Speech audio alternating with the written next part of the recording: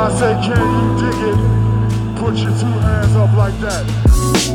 Can you dig it? Can. Here we go.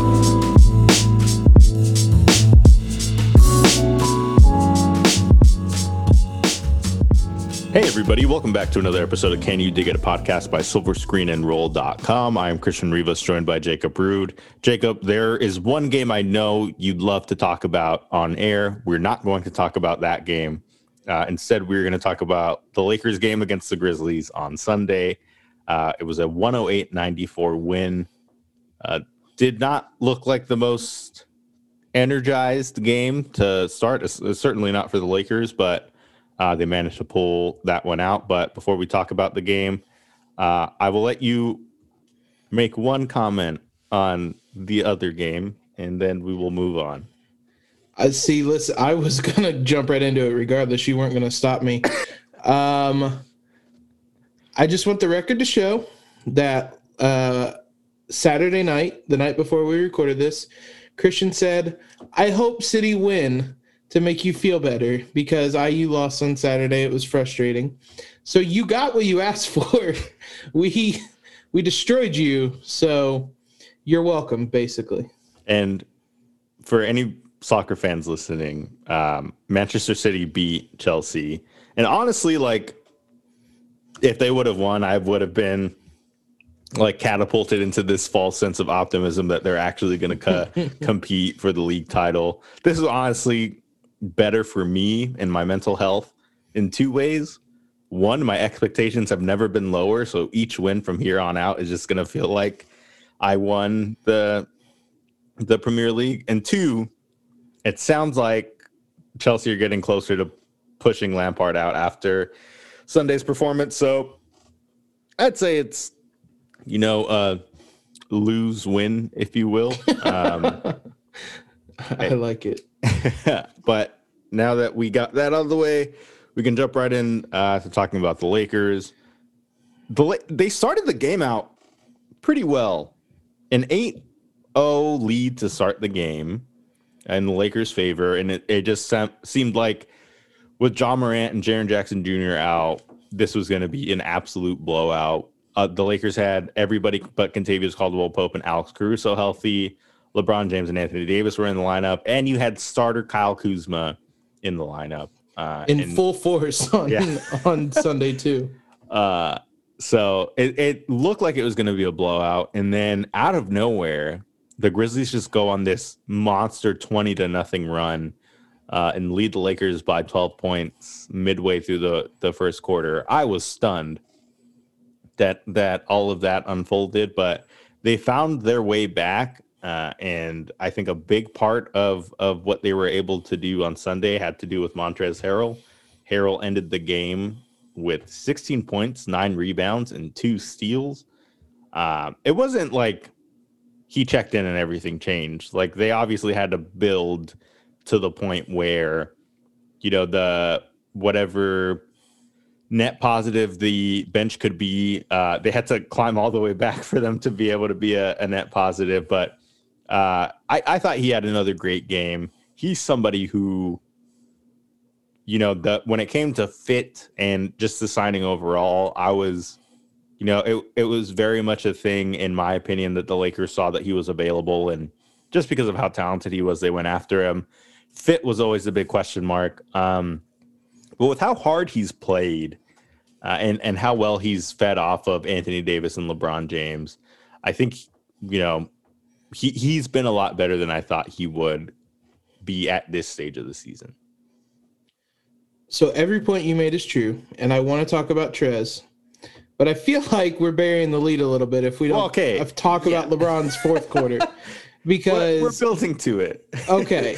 Because I want to lead with that, because sometimes I almost feel like, to a certain extent, what he does is expected.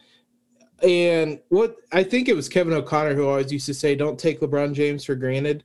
Obviously, Lakers fans aren't taking him for granted, but there's times where it's like we just almost expect him to do certain things. That I don't know what it was about today, but just kind of like sitting back and watching LeBron in that fourth quarter was incredible. Just doing whatever he want, wherever he wanted, against whoever he wanted. Like I think it was Billy Mack and Stu Lance who called his three from the logo the Bear Claw three. Like I love that. He was unbelievable. 13 points in the fourth quarter, 5 of 6, 2 of 3 from 3, 2 rebounds, 2 assists. We saw a little bit of the LeBron and AD pick and roll, which always feels like a special treat because we never get to see it. So everything you said about Trez is fine. I just felt like we needed to lead with LeBron James first. So it's funny because when you talk about teams flipping the switch, it's usually just like teams locking in and carrying, like it just finishing off the game. LeBron James flipped the switch on Sunday. Like that's not to say everybody else didn't raise their level of play. I think when LeBron James is having, one of those nights, you're kind of forced to play to his level. But to be fair to them, it is impossible to play to that level. Even, as dominant as Anthony Davis can be, there's just nothing quite like watching LeBron James take over a game. Had 13 points in the fourth quarter, 5 of 6 shooting from the field, 2 of 3 shooting from 3, and and also picked up 2 assists, 2 rebounds, and a steal. I almost felt bad for the Grizzlies because they obviously, as I mentioned at the top of the show, they were missing Morant and Jaren Jackson Jr. And without those two guys, you have absolutely no answer for LeBron James going off the way he did. And, once you get the LeBron James and Anthony Davis pick and roll going, it's like, even with Morant and Jaren Jackson Jr. there was no stopping that. It was a freight train headed towards another win, their third straight. And it's, with how this season has gone, how quickly it started, no fans being in the stadiums. Although, if you're in Memphis or San Antonio, there are some fans in attendance, but they're scattered around. New Orleans had some the other night as well, and gave Brandon Ingram MVP chance. For the most part, for the viewers at home, it's not the same experience. But this, and we can talk a little bit about it, but this game and seeing the way LeBron James took over in the fourth quarter and seeing Steph Curry just go berserk against the Portland Trailblazers, it was a good night of basketball, and it felt good to be able to enjoy that. Yeah, I mean, like I said, some of the times we almost take these like performances for granted. We're really in like not to get too big picture, but we're in like a golden age of basketball right now. Like there are some absolutely incredible talents. Arguably the greatest player of all time. A guy like Steph, who's probably the best shooter of all time. I'm not going to go naming people because I'm sure I'll leave people out. Durant is one of the most incredible, unique players we've ever seen, stuff like that. So it feels like every night somebody has some like great player has that type of performance. So, but yeah, I mean, with the Lakers and kind of flipping the switch, it seems more like, I mean, I guess part of it's flipping a switch, but it just feels like they consistently get off to slow starts and then decide, all right, fine, I guess we'll take this team seriously, or all right, we'll get into the game. I believe Alex Regla tweeted this after the game, or it was late in the fourth quarter. So they gave up 36 points in the first quarter, where the Lakers were down 11, and they gave up, I believe it was, I had 58 points the rest of the way. I had it set, but they were, and it was really odd because, like you said, it looked like they were going to be in control, and this was going to be the easy game everyone expected, and then they just were like, they gave up that 17-0 run, and lost control of the game. But over the final three quarters, the Grizzlies shot 35% from the field and 3 of 24 from three. When this team kind of does that switch flip, that I still think they're in a tier of their own in the NBA among the contenders. Like, I still think they're better than anyone at their best. But as you said, they're still kind of figuring out their best because they're still trying to work guys like Trez in. Wes Matthews has finally hit his groove the last couple games. He had 14 points on Sunday against the Grizzlies. Schroeder has played well, but you can notice him and Montrez trying to get kind of their chemistry down a bit and stuff. So there is some integration. I think in some senses it's almost better to have all these games like smashed in, because really a lot of these things the Lakers need to do, you can really only learn with game reps. Like, Trez and Schroeder are really only going to gain chemistry in the pick and roll, running the pick and roll against opponents.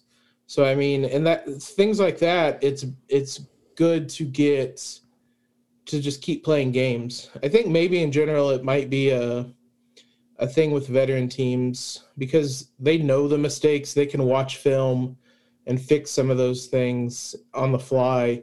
Younger teams, it might not be as easy to fix those things on the fly.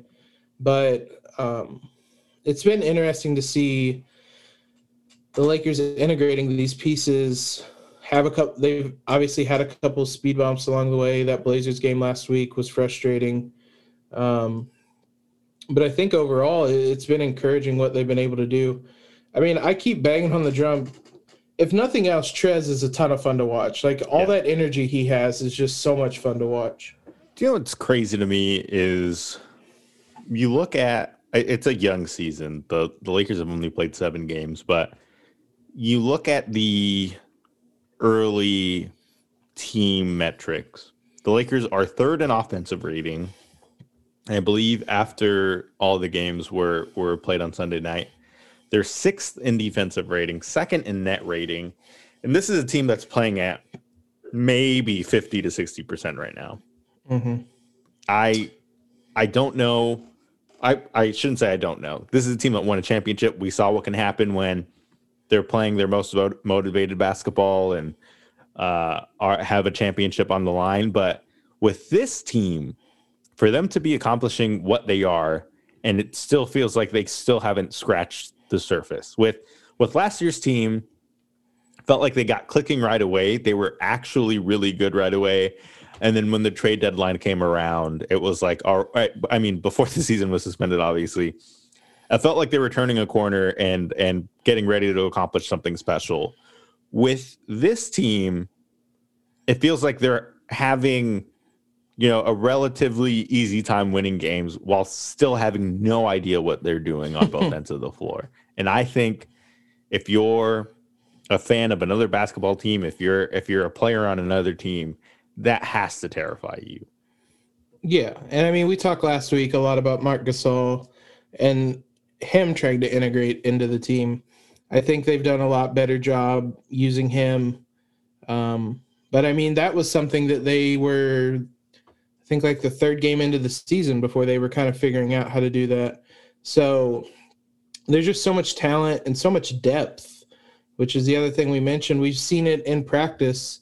Caruso's been out for, I think, almost exactly a week now. Was a Blazer game the first game he missed, I think, last week.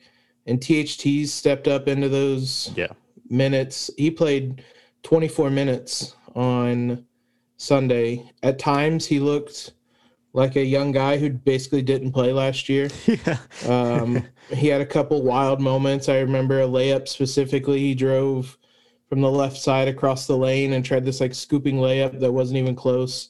He still has those moments. Again, it's a lot easier to correct those after a win. But yeah, I mean, it's just interesting to watch his team, like you said, be able to figure this stuff out. It seems like there's a lot of talking as they go to sideline for timeouts. I remember specifically, I don't know when in the game it was, but there was a moment where they were going to a timeout, and LeBron and Marc Gasol were like real like we're talking to one another. It was just a lot of emotions. You could tell that it was like a basketball thing they were talking about, like where to be, who's cutting, where they're going, stuff like that. Like, I think those two are going to be an absolute joy to watch together. Yeah. Once they get some of this stuff figured out. And I mean, it'll take time, but I mean, we're still seeing those flashes, those moments. Even while they're trying to figure things out. I mean, we didn't mention obviously KCP's out with his injury, which again, starter Kuz, we talked about it last week. He had started a game.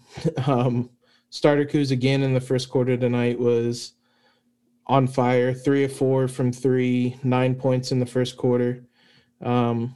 Literally just start him playing for 6 minutes and then give him his regular rotation, I guess. I don't know. It's wild. It's one of those things where I guess he gets up for – some guys are made to be starters. Some guys are made to come off the bench.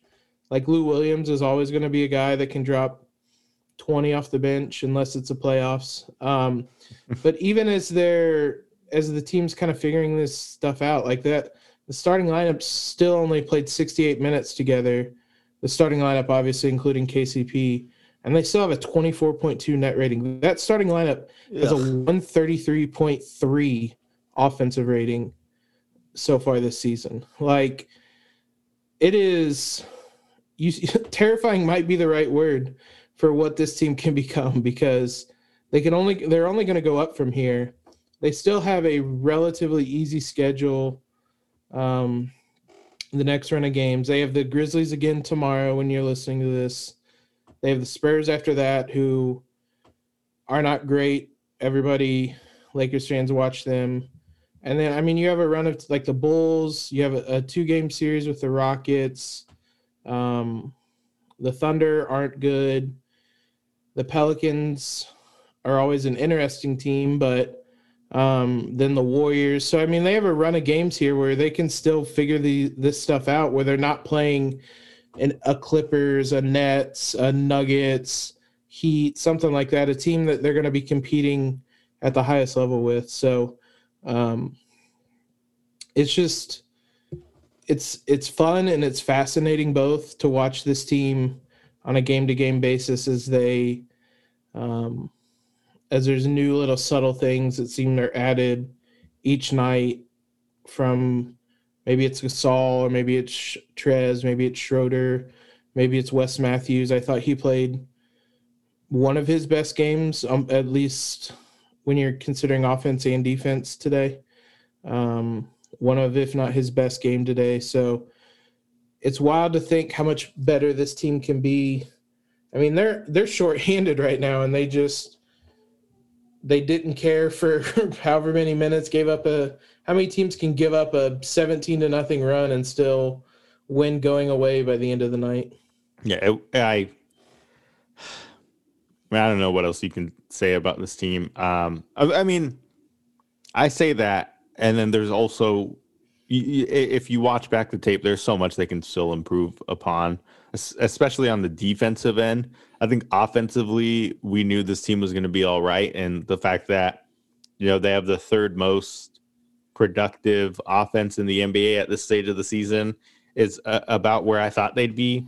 The fact that they're sixth in defensive rating and will likely only continue to climb up, I think will be Frank Vogel's biggest accomplishment this season. If he can get them back into that top 3 and keep them there with this roster, with a different look than they had last season. Frank said the other day that this isn't going to be one of those prolific shot blocking teams like JaVale McGee, Dwight Howard, and Anthony Davis. You're going to get blocks for days. Anthony Davis only had his first block of the season 4 games into the season, which is crazy. What I'm really interested to see is one, Marc Gasol continuing to get integrated with the team, because I think as time passes, you'll see him get more involved on offense, whether that's as somebody that use in the pick and pop, or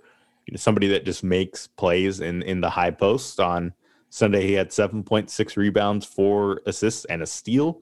That is the type of Marc Gasol stat line I expect to see going forward.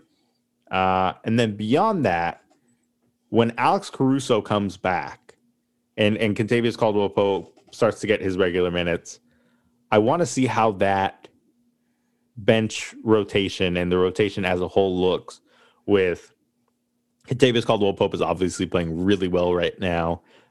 Wesley Matthews is finally starting to hit shots, which is, wonderful, because I made a joke amongst our friend group the other day that Lakers fans were, when Wesley Matthews was signed, the general question was, how much worse than Danny Green can he actually be?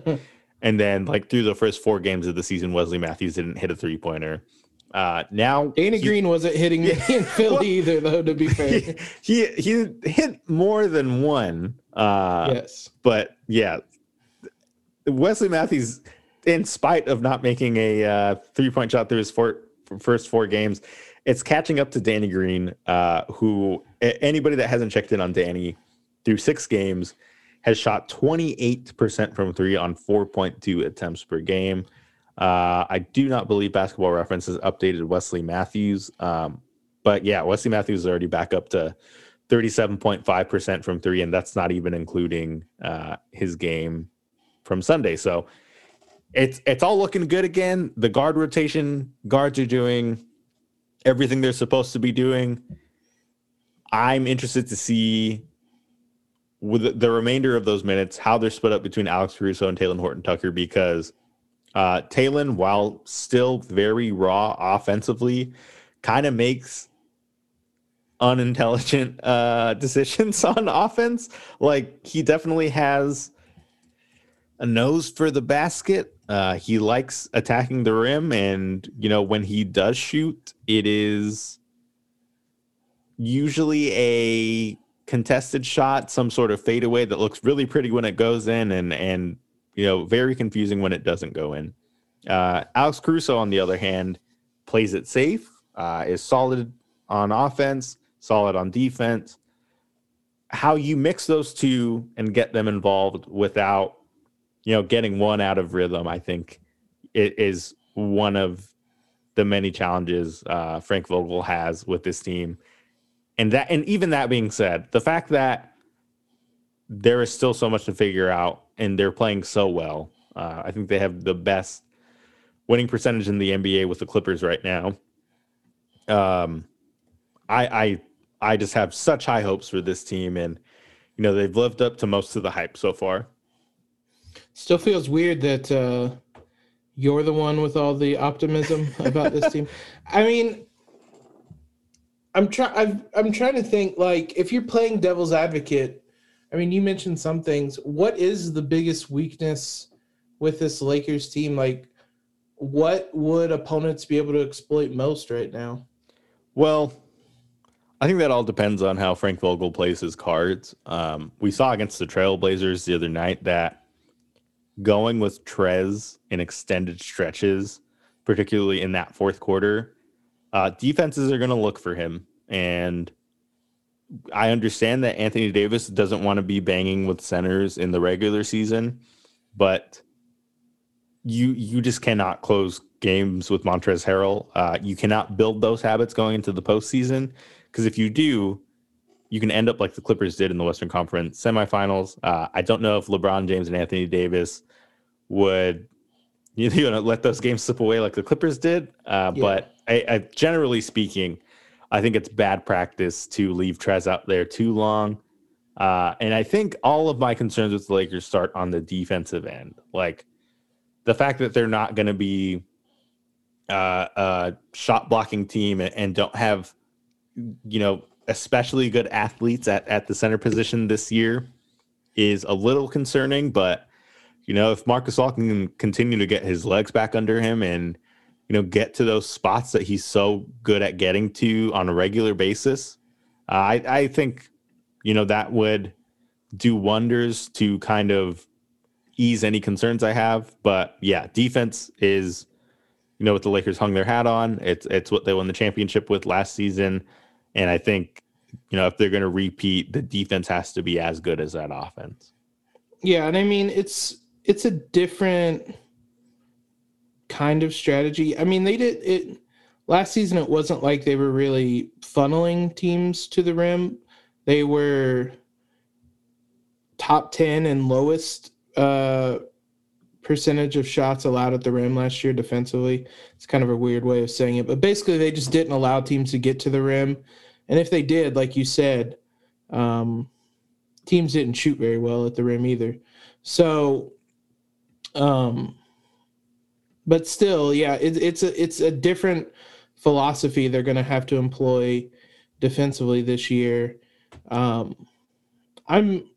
I certainly understand the concerns about the Blazer game and playing Trez too much. It was literally straight out of the Clippers playbook last season, leaving him in for just a really long time. I hope we didn't give him too much PTSD. But interestingly, going back to the defense for a second, as I pulled up the numbers, they're not allowing teams to get to the rim nearly as much this season, even still. Yeah. They are 8th in the league in frequency allowed, and they are 7th in field goal percentage at the rim. So they're adjusting. I would say with regards to kind of the Trez and stuff like that, I can kind of see it both ways in that I'm not too worried about that aspect because, as we've mentioned before, Vogel is a lot more willing to make adjustments than Doc. Like a lot of coaches are a lot more willing to make adjustments than Doc. And we've seen in the playoffs when it comes down to it, it's almost certainly going to be AD and LeBron at the 4 and the 5. So I chalk a lot of that up to AD not wanting to bang. And I mean, honestly, it seems like AD's treated this first, what has it been, a week and a half, like it's still the preseason. Right. He hasn't exactly exerted himself a ton. Again, I'm not going to blame any of these guys for that because the turnaround was so wild, so quick. I think there was I'm not sure where they're at now, but like the 4 conference finalists from last year were like barely 500 through the first week of the season, and most of that was the Lakers. So Miami is 2-3. Who they play? Boston is 4-3. The Lakers are 5-2, and the Clippers are 5-2. So it's been rough for everyone. The standings are just weird in general right now, but I'm just trying to think of what I'm most concerned about with this team. I would probably lean toward the defense just because it was so good last season and you're replacing such big parts of that. But even then, when the chips were down and they're playing the Heat in Game 6, like Dwight and JaVale weren't out there. You still have all the pieces, Rondo excluded really, from the team that was on the court winning the finals. So ultimately, I'm not even really worried about that.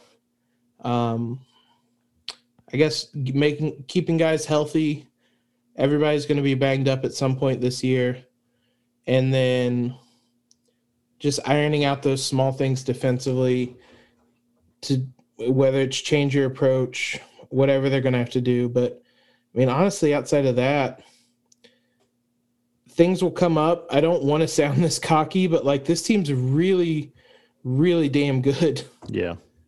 I think that's where I'm at, too. It's to it's hard not to feel confident about this team when you look at the talent on the roster and the way that the guys on the bench have stepped up in the absence of some of those key role players. I don't know if it's a product of the system or just the quality of players they have, but I mean, regardless, they've done everything right.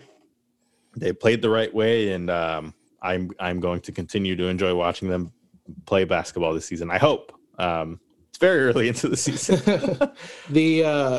We've taken a couple different segments to laugh at the Clippers, but I would like to take a moment to laugh at a different quote unquote rival. The Kings on the court, a lot of fun, team exciting. Off the court, the parent of apparently every player on the Kings wants Marvin Bagley traded after Marvin Bagley's dad wants him traded. All these Marvin Bagley's dad is apparently LeVar Ball 2.0. So big shout out to the Kings, who even when they can seemingly get things right on the court, are still the Kangs and still have an absolute mess of a situation right now. Two things. One, this could have all been settled by Marvin Bagley saying what Lonzo and LaMelo have said several times. My dad is his own man. I have no control over what that guy says. Like, I am also my own man. Marvin Bagley said, essentially, don't ask about what happened. And then somebody asked him if he has an open line of communication with Luke Walton. And he's like, yeah, but that's none of your guys' business, like what we talked about. And it's like, Jesus Christ, dude. Just say you want to be with the organization. Like, come on. Yeah, it's weird. That's number one. Number two, I don't know how many people would still have their jobs if their fathers could just tweet willy-nilly at their employers. Oh, Lord. Yeah, no. That would be, I didn't think of that. Good Lord. Yeah. Especially, certainly not, like, commenters or people that reply to some of my tweets. My employers, I'm less worried about. The people on Twitter, the stuff that, like, the beefs that they would get into, perhaps. So, yeah, I feel for Marvin Bagley, but he's also not doing anything to dig himself out of the hole. And then, for some reason... I was going to say Zach Fox because he popped up on my timeline, but Darren Fox, his dad, also chimed in saying to trade. I don't know if he was referring to Bagley's dad or Bagley, but if you assume they're one and the same, it just seems like everybody but probably the Kings wants Marvin Bagley out of Sacramento. Just when they thought that getting rid of Bogdanovich would clear any playing controversies and whatnot, in steps Marvin Bagley. That is going to do it for us this week. We'll be back with more Lakers basketball talk next week. I hope you guys all had a great year. I'm looking forward to this year in Lakers basketball, and hopefully it ends with another title and more fun stuff for us to talk about. So that'll do it for this week. We'll see you next time.